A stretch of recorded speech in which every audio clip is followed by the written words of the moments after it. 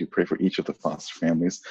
Before we dive into your word, we're thankful for the heart that you've given them to be able to go and minister to these kids who are lost in a lot of ways, but we know that children, young kids, are special in your eyes, and you want them to come to you. We hope that as a church that we come alongside these foster parents, and that the foster parents will just continue to love on them the way that you want them to, and that they can know you through just providentially how you place them in their homes.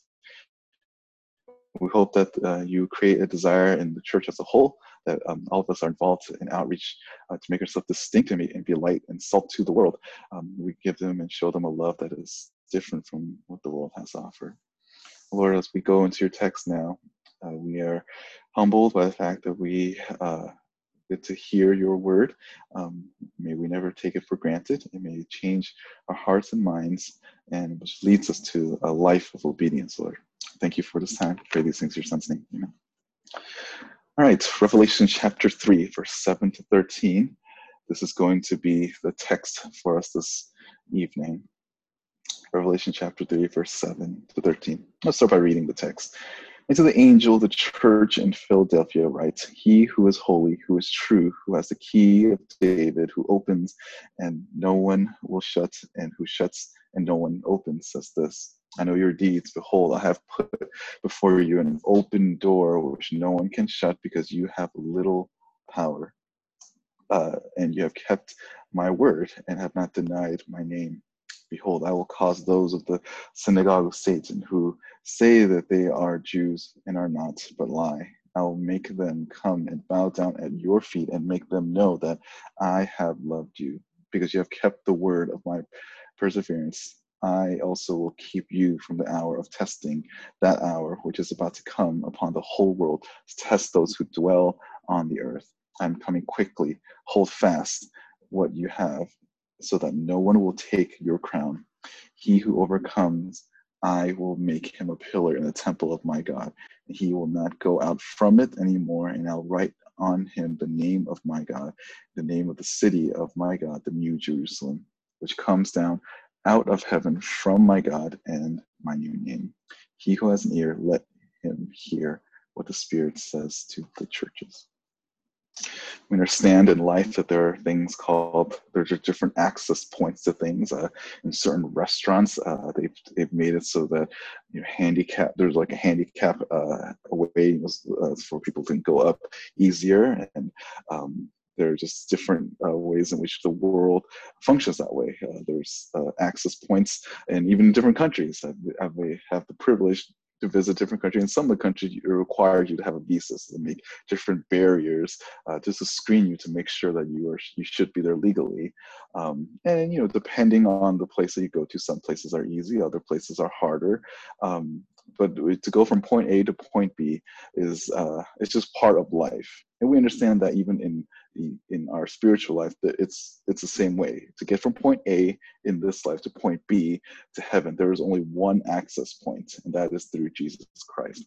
The only access that we have to God is through Christ Jesus. And if you think about life in that way, you will understand that the entire Bible is that story. How can we have access to God again? Because of sin, because of what Adam and Eve have done at the garden, because they were casted out. How can man be reconciled to have access to the Lord? Throughout the entire Old Testament, the only way that people can have access through God was through the sacrificial system. They needed to be holy, and there's nothing that they can do in their own lives to be holy. So they would offer an animal sacrifice, or the priest would do that for them. They would offer sacrifices after sacrifices in hopes that they can draw close to the Lord. And this is anticipation throughout the entire Old Testament, that one day there will be a way to be done away with all of the sacrificial system in a way that you have access to the Lord. If you remember, even in the New Testament, there was a giant, curtain. There's a giant curtain in front of the temple, and that's will be a symbolic thing of like how man is on one side and the holy God is the other, and there is no way from a person gets from one side to the other without being holy. But you recall when Christ died on the cross, that curtain was torn in two. symbolizing now that we have access to the Lord because of what he has done on the cross. There's nothing that we can do, and there's nothing that we can do, there's nothing we can work or do in our life in order to achieve that. Which means that our greatest desire, and it should be our greatest desire, our greatest need really, is how can we have access to God? And I think this is what the point of this passage is about. The churches in Philadelphia, they're struggling. They're struggling because there are these Jews that claim to have access to God. They're persecuting them. Much like if you read the book of Hebrews, there are these Jewish people that are persecuting the Christians, and they claim that they have the true way to God. But but through the gospel message, this church is holding fast to the gospel that they've heard. Philadelphia is not the Philadelphia that you think of in America. I used to think that when I first got saved in like high school. I thought, oh, they're talking about Americans here. I wonder if the 76ers are in this. They're not. This is not about that Philadelphia. This is a different Philadelphia. This is modern day Aleshazar, which is about 25 miles southeast of where Sardis is, which is the last church we looked at. At one point, Philadelphia was known for their military advantage because of the way the location is located. It's kind of like situated in a place where it's like has tactical advantage. Over time, this place has become weaker. In fact, in AD 17, there was a major earthquake that shocked both Sardis and Philadelphia. Sardis was able to recover, but Philadelphia was not. It was, in a lot of ways, the epicenter was near Philadelphia, and it crumbled everything about them. They've lost a lot of things, which make them a town that people don't want to live at, which is again similar to SF. SF in California as a whole is known for earthquakes, and we've had earthquakes in the past, and the quote unquote big one is coming somewhere down the line. But Philadelphia was leveled, and then they had to try to rebuild it. And the Roman Empire Emperor Tiberius tried to help rebuild the city, and the result is that the people built a monument to Rome. And Philadelphia is a very small city, and it's a very poor city as well. And probably the most destitute place has actually, strangely enough, one of the most faithful churches. This area is known for their grapes. It's known for that's actually what they is known for wine. And there was also a strong Jewish community, and they hated the church. These Jews at the time hated Christians. So that's to give a context of what this area is like. But in light of how poor this place is, this is one of the two churches that God actually speaks very highly of.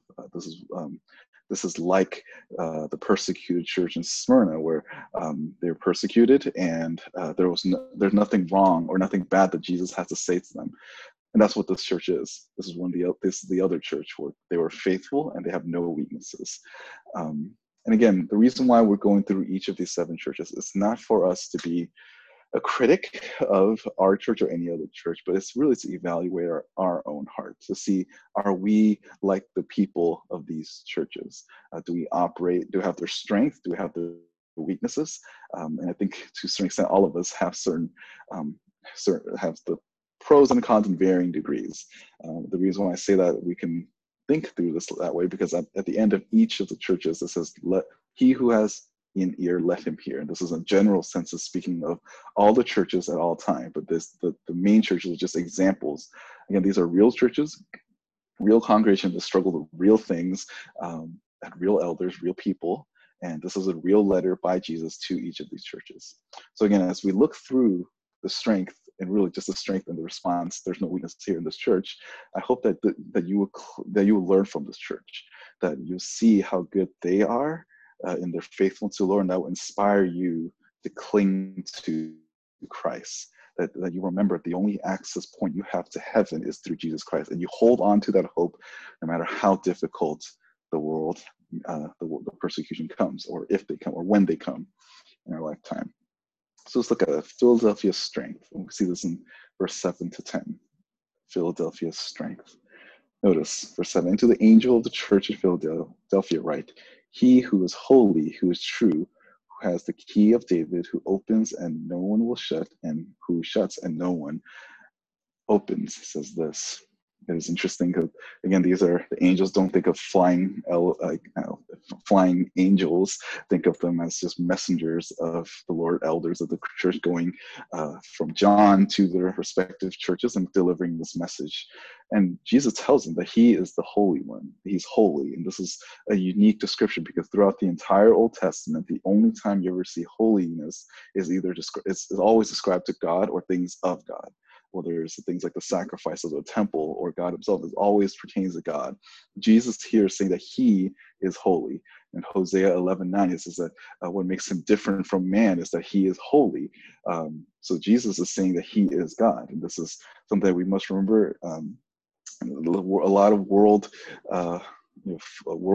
views and thinking they just see Jesus as just a prophet or just a good teacher, but he's more than just those things. He is the holy God. So when Jesus says that he is holy, he's describing himself an attribute of God because he is God. And it says he is holy, he who is holy, he who is true. And this word true here, it's not true in sense of, we'll think of like right and wrong. That's not the same Greek word. The Greek word here talks about something that is real versus something that doesn't exist. He is saying that he is a God that exists. I think Richard Dawkins, at one point, he was debating against John Lennox, and in this argument, he actually said that Jesus wasn't even a real person. That everyone gasped, like even non-believers saying, "Okay, you cross the line. We know that Jesus is a real person. Whether you believe his divine is this whole separate issue, but to deny that he existed at all time, that's just like, that's just not intellectually honest." So when Jesus is saying that he's true, that's what he's saying. He existed. He's true in that sense, that he is actually real and that he's alive. That means that all other idols, all other false religions, they are fake. Though many claim to be holy or unique, they're actually not. They're very common because they are made by the hands of men or made by the thoughts of men.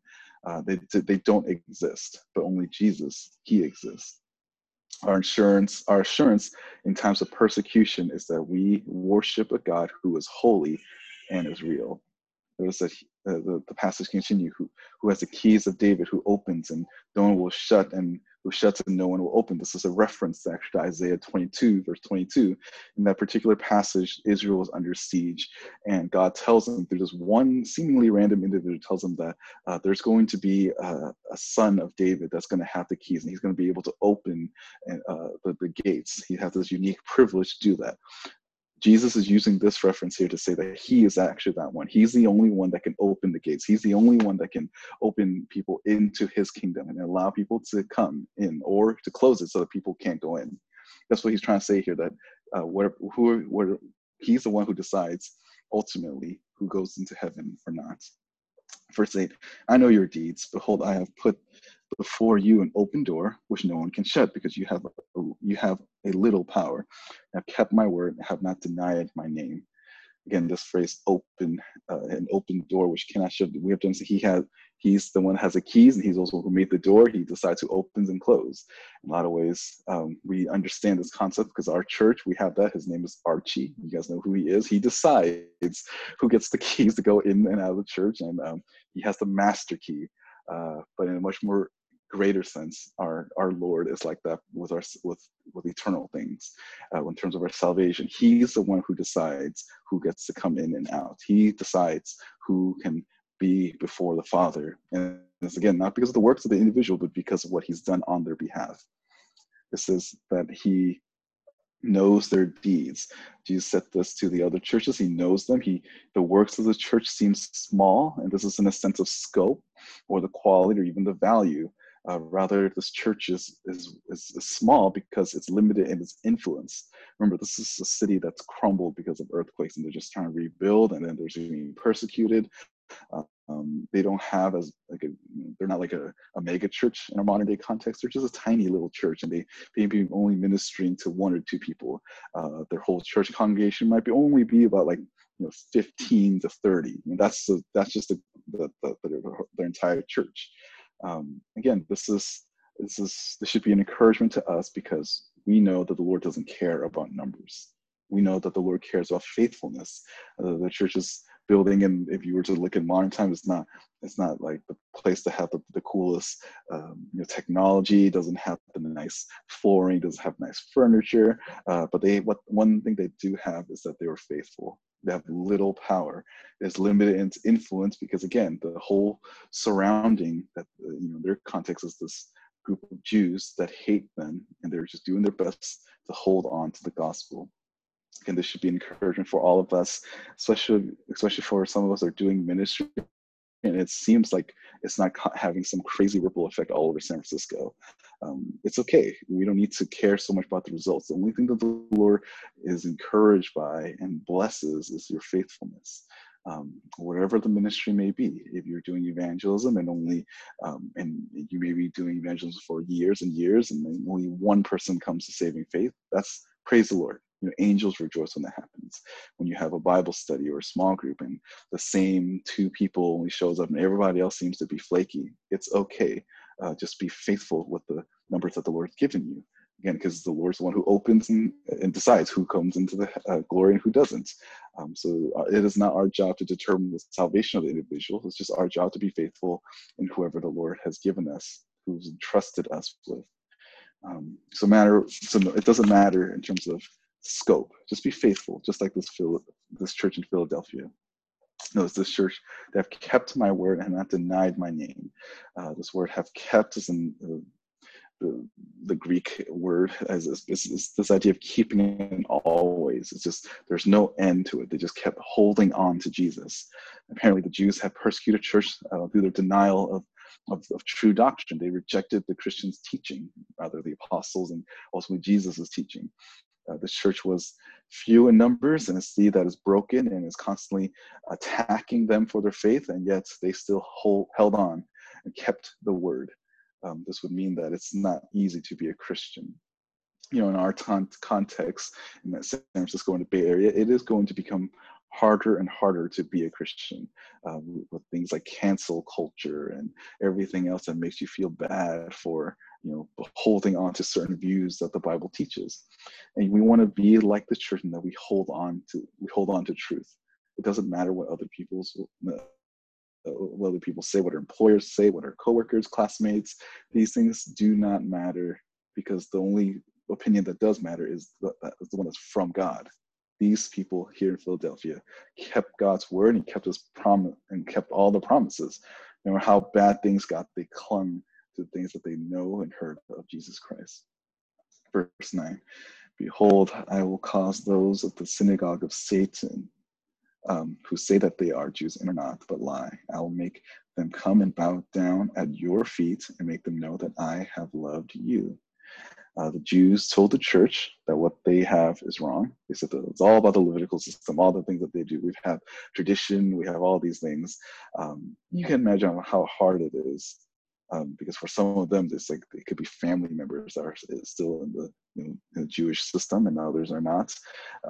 But they could feel isolated. The Christianity is not what you think it is back then. It was not popular to be a Christian. They just knew truth and they held on to it. That's all they had. It was a struggle to be a Christian. It seemed that they would give some relief and freedom if they just deny Jesus. The Jews used slander and some sort of lie to make it hard for the Christians to live. And again, it's not that far off from what we see today. Right? We see things like media can twist things and they can say things about Christians that aren't true. But we don't care. We just need to be faithful where we're at, and God will be honored. Notice this: I will make them come out, these Jews, and bow down at your feet and make them known that I have loved you. This is a reference to Isaiah chapter 60, verse 14. Remember how early on, I think it was, I don't know which message it was, but I said that the more you know the Old Testament, the more certain references make sense to you, that there's a clarifying thing. I said that this book, it's like calculus. It's like I don't know if calculus is the highest math, or I'm not a math person, but I'm using an illustration. If whatever the highest math is, in my mind, is calculus. Calculus is difficult not because of how many answers that you can come up with. It's actually, there's only one answer, and you need to know everything, and you need to be precise. And Revelation functions that way. Here it makes this reference to Isaiah chapter 60, verse 14, which talks about how the nations will bow down and worship, God. And in Isaiah 64, the Jews thought that the Gentiles are going to bow down to them because God promised that his people will ultimately be preserved. And there's sort of a twist here in that God wasn't speaking of Jews in terms of their ethnicity, but rather his people that worship God. And in this context, it's the church. He's going to make this almost like a twist for them when they realize that, oh, the Jesus that I've been rejecting this whole time, the church that I was persecuting, they are the ones that are actually worshiping the true God. And the Isaiah 60 is speaking not for the Jews ethnically, but actually speaking against them. Jesus said this and using the Old Testament ideas to get the Jews to realize that they are the ones that will be humbled by God. Jesus is assuring the church that through these verses that the Jews are not actually Jews, in the sense of like they're not truly followers of God, but they are going to eventually be brought down and be humbled. They will know that God loves the people that truly follows Jesus Christ. Verse 10, because you have kept the word of my perseverance, I will also keep you from an hour of testing, that hour which is about to come upon the whole world to test those who dwell on the earth. Because they have kept the word, and notice is my perseverance. This is God that actually keeps you. God is one who said that he will sustain you. And John 14, he says that he's the vine and we're the branches. John 17, yeah. And in Jude, at the end of Jude, it says this, now to him who is able to keep you from stumbling, to make you stand in the presence of his glory blameless and with great joy. To the only God, our Savior, through Jesus Christ our Lord, be glory, majesty, dominion, authority, before all time and now and forever. Amen. Jesus is the one that keeps us. We believe in his word, we hold to his word, but he's the one that keeps us. Sometimes people ask the question, can I lose my salvation? And I get where people are coming from with that question, but really we should be asking that question differently. And that question should be, can Jesus keep us? Is there any possible way that we can be taken away from the Lord? And the answer is no. If we truly belong to him, he will keep us no matter how difficult things will be. And Jesus said, I'll keep you away from the hour of testing. If you are in Adult 2, the Sunday school that I'm part of, you know that we're going through 1 Thessalonians. And in 1 Thessalonians chapter 4, verse 17, this is where it says that we will be taken away. This is where we get the idea of rapture. Rapture, people say, well, the rapture is not in the word, rapture is not in the Bible. It's not in that form, but it's a Latin word from a Greek word that basically means rapture. And this word is to be, it's like a snatching away. It's being taken very quickly, and it has a very harsh word like meaning to it. It's like violently taking away, removing someone from the face of danger. It's like if I see my child standing in the middle of the street and a car is coming their way, and I run out there, grab them and pull them back, they may feel like a little whiplash, but that's the type of that's what the rapture is supposed to be like. That when Christ comes, we're going to be pulled up from the path of danger that is to come. Now, as a kid, when I first heard that, like, oh, the rapture is going to happen for Christians, I mistakenly told the parents, like, hey, if I ever get snatched up by someone random, just look at the Bible and you'll find me. And in their minds, I can see why they think, oh, what are you talking about? Are you get kidnapped or something? It's like, no. And I had a hard time explaining to them what the rapture is, and all of that. So when you explain the rapture, and I think this passage, as well as 1 Thessalonians 4:17, explains that the church is going to be raptured away before the Great Tribulation. That's what this hour of testing is. From chapter 4 all the way till pretty much to chapter 20, this is all chaos. But there's a reason why Jesus placed this passage here, because these people don't know when Christ is going to return, and they're thinking, "Well, I'm already going through persecution. What's going to happen next?" And Jesus saying that, "Look, I will spare you guys. If you think this is hard, don't worry. I will remove you, because something great pain is going to come, and that is when Christ judges and persecutes the world. God will allow the church go through persecution from man because they hate Jesus, but God will not put the church in terms of persecution by him. During the time of tribulation, from basically Revelation 4 until the end, almost the end of the book, is God pouring out his wrath on those that rejected him. This is why our church holds to this view that we believe that we call it pre-tribulation, that the rapture happens before the tribulation. Because passages like this in 1 Thessalonians 4 about removing from the hour of testing. Notice this word "keep" here, that Jesus will keep us from the hour of testing. This doesn't mean to keep someone through trials. It's keeping them completely out of it. It's to remove them completely. In John chapter 12, verse 27, Jesus used the same word. He said, "If it's your will, keep me from what is to come, that persecution time." But he didn't have to go through that. He said, "But not my will, but your will." He wasn't saying, "Oh, let me endure it through it," but rather, if there's a way, remove me completely out of it. And that's what's going on here. Jesus is using that same word. Instead of saying, "I'm going to keep you through it," I'm going to actually remove you out of it. I'll keep you out of this world as I pour out my wrath onto this world. That's the idea here. And Colossians chapter 1, verse 13 has the same concept where let me read that to you guys. Colossians chapter 1, verse 13, it says, "For he rescued us from the domain of darkness, transfer us to the kingdom of the beloved Son." That's the idea of being transferred. It's the same word as "keep" here. It's like we're being kept away and by being moved to another place. And the reason why I say that is because it's from and it's like out.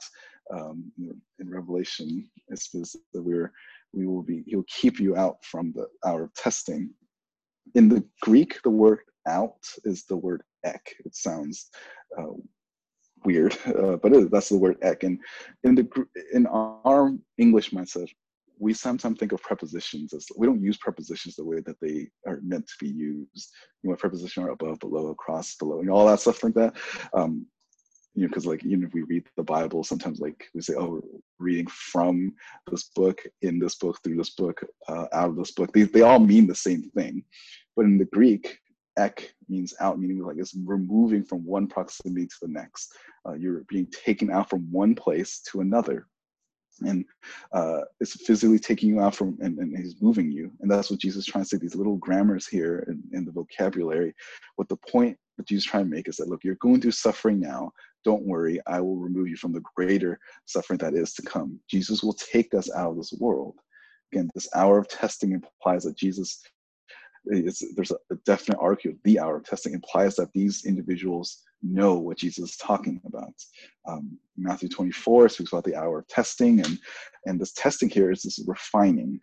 See how at the end of verse 10 is like, the whole world to test those who dwell on the earth. This isn't testing like, testing, do you believe or not? This is actually testing non-believers. It's a test to show that they're sinners and that they'll be judged for it. It's a test to show them that how wicked they really are. And this is going to be this global event. You read the rest of Revelation, it explains in graphic detail what it's supposed to look like. We may not fully understand how it looks like, but when it happens, we'll understand. If you understand the book Revelation, but by then, when it happens, we'll be in glory. So it's like, it's cool. He's telling them that it's going to happen. This global event is going to happen, and everyone's going to know that they're sinners and that God is the one true God. So that's their strength, is that because of what they have been doing, holding on to truth, they're going to be removed from the hour of testing. And then I trust that this is actually a hope that they held on to, and the hope that you and I can hold on to. Yes, our culture seems to be growing in their antagonism towards Christianity. Things seem to be worse, but it's as bad as this has to offer. It's not going to be as bad as what God is going to do to the world. He's going to humble the world. People in Revelation says that they're going to hide in the mountain. God, again, it's not like, it even said like, I don't want to be seen by God. But it's like, God's not like, "Oh, you're in a mountain, I can't see you." No, God's just going to level that mountain on top of them. He's not afraid what he's going to do. He's not like, he's omniscient, he's omnipresent, and he will do what he must because he's patient, and even his patience runs out at some point. And when God executes that judgment onto the world, is perfectly just and holy. So that's their strength. And I hope that that's our strength as well, that we hold on to the gospel, that we hold on to the promises of God, and that we, from the time being, no matter how hard things get, that we just continue to endure, trusting in the promises that's revealed in his word. So that's their strength. Their weakness, again, there's none. They don't have any weaknesses, but they're a call to continue to endure, which gets their third point, Philadelphia's response. Look at the last two verses. Well, before I get there, this section actually ends in the same way that every other letter to the churches end. It promises a reward. Each church gets a promise. Even the churches that are very terrible, they get like, if you repent, and here's the promises that I make for you. Each of these are heavenly rewards. It's incentives that motivate you. And the Bible speaks of both types of incentives. There's like the threats, like if you don't do this, you're gonna go to hell. If you fall into sin, you're not going to be happy. You're going to lose your joy. He's going to, or I'm going to discipline you. Those are the negative, but there's also the positive as well. Scripture speaks of how we need to cherish heavenly things that will be rewarded with eternal things, or that things that there's certain type of things that we do. Some are going to be perished, burned like hay and stubble. Other things that we do in this life is going to be it's going to be like gold and silver, and they're going to endure. And I think that's good because it gives us balance. Like Christianity is not just all, okay, I need to stay away from things out of fear, but also it motivates to strive for something in the future, strive and look forward to something that God has promised us.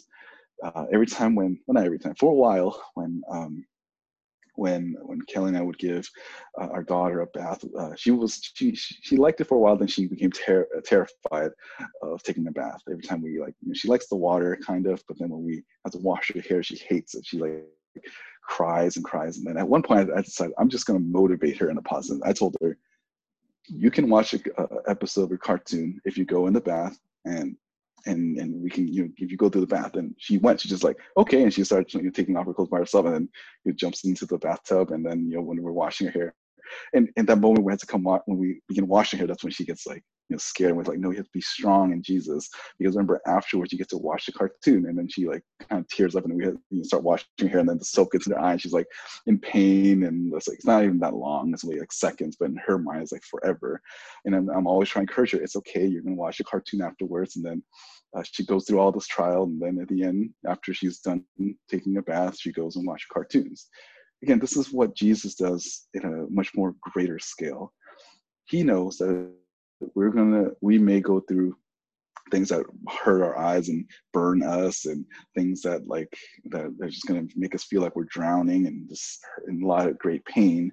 But he motivates us to be strong, to continue to trust him, because there's going to be rewards for us at the end, and there's going to be reward for us in the future that is going to make all this trial and persecution in this life bearable. And that's the hope that we have as Christians, that we can look toward to the promises that Jesus makes. We see this here, verse 11, I'm coming quickly, hold fast what you have, so that no one will take your crown. Jesus is coming soon, and that's great news for believers. And this is worse for those who do not know Christ, because if you read through the rest of Revelation, you know that things are going to get worse for the world. You think global warming is bad? Well, then the Lord is going to light this whole planet on fire. It's just going to get terrible for those who hate Jesus Christ. All in Christ will be rescued, and they get to keep their crown. Crown in the scriptures usually, especially even in Roman time, they would put these crowns, it's almost like a wreath on their head to symbolize that they've won, that they have victory. And Jesus is saying that no one can take that from you. It's not like the wreath on your crown that just perishes, but this is something that's eternal. And Jesus promised them that they will be that all of us will be with him.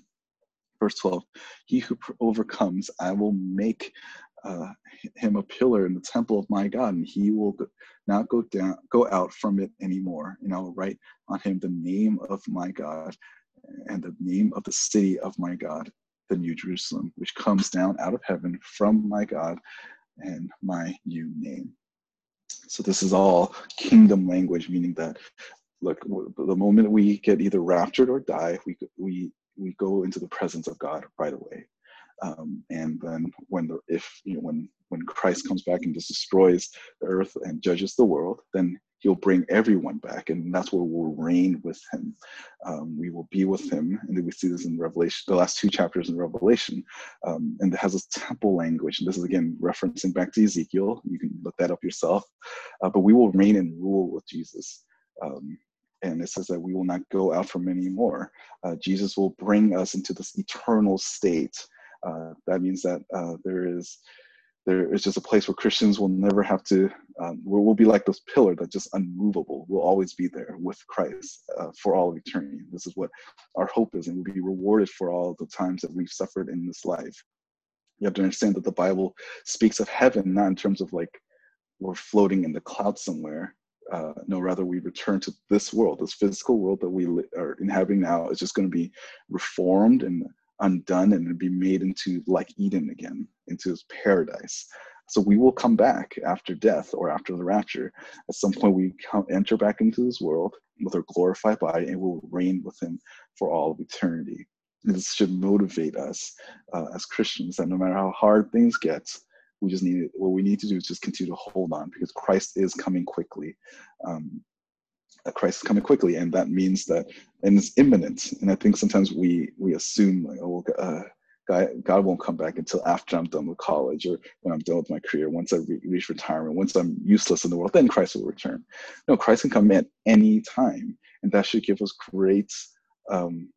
It should warm our hearts, because we want to see him. If we delight in the Lord, and the rapture, the doctrine of the rapture should make us be excited, because we know that he is going to come back. It's an imminent return. We don't know when, but that's okay. That's fine. We just continue living faithful and holy lives. This is what we're called to be. And this portion ends the same way as it does every other section. He who has an ear, let him hear what the Spirit says to the churches. So the question you want to ask yourself is that, are you someone who believes in the scriptures? These people in Philadelphia, they are under persecution. They're holding on to the gospel, and they're now clinging to it, because the persecutions are coming all around them, and the only thing they have is not the wealth, it's not their comfort, not their home, not their physical building. The only thing they have is the promises that God has given them, and that only comes if you've received Jesus Christ. I don't know how many of you have truly, again, because I can't see what's going on in your hearts. You need to ask yourself, do I have the same devotion like the people here in Philadelphia? Am I willing to hold on no matter how difficult things are, because of the promises that God has made? Again, God has made plenty of promises in Scripture. And all those, there's some in Scripture have fulfilled in his first coming, and there will be those that have yet to be seen in his second coming. We look forward to that day. And Jesus says that he is preparing a place for us. And he knows your pain, he knows your suffering, and he's going to reward you for your faithfulness. So as we endure through persecution in the coming ages and months, years potentially, hold fast to Jesus. Because you know that your future is secure in him, but also that we have eternal rewards for our faithfulness. Let us close our time in prayer. Father God, thank you for your word again. We're so thankful and blessed to know that you're returning, and we long for you, Lord. When we look at just the news and all around us, how corrupted and broken this world is, we want you to just make things right. There's nothing that we can do other than sharing the gospel and being faithful and living holy lives, but there's nothing that that can stop your plan or to make things better in this world, because we know that ultimately when you return, that's when everything will finally be good again. Everything will be bliss, and Lord, we long for the day where we can see you face to face. Lord, keep us, continue to allow us to endure during times of persecution, times that are difficult to be a Christian. May we cling to the promises that you've made for us, and may we just continue to dwell on those things, knowing that these things are good and they're pure, and they motivate us to strive to live life that's pleasing to you. Thank you for this time that we have. I pray these in your son's name.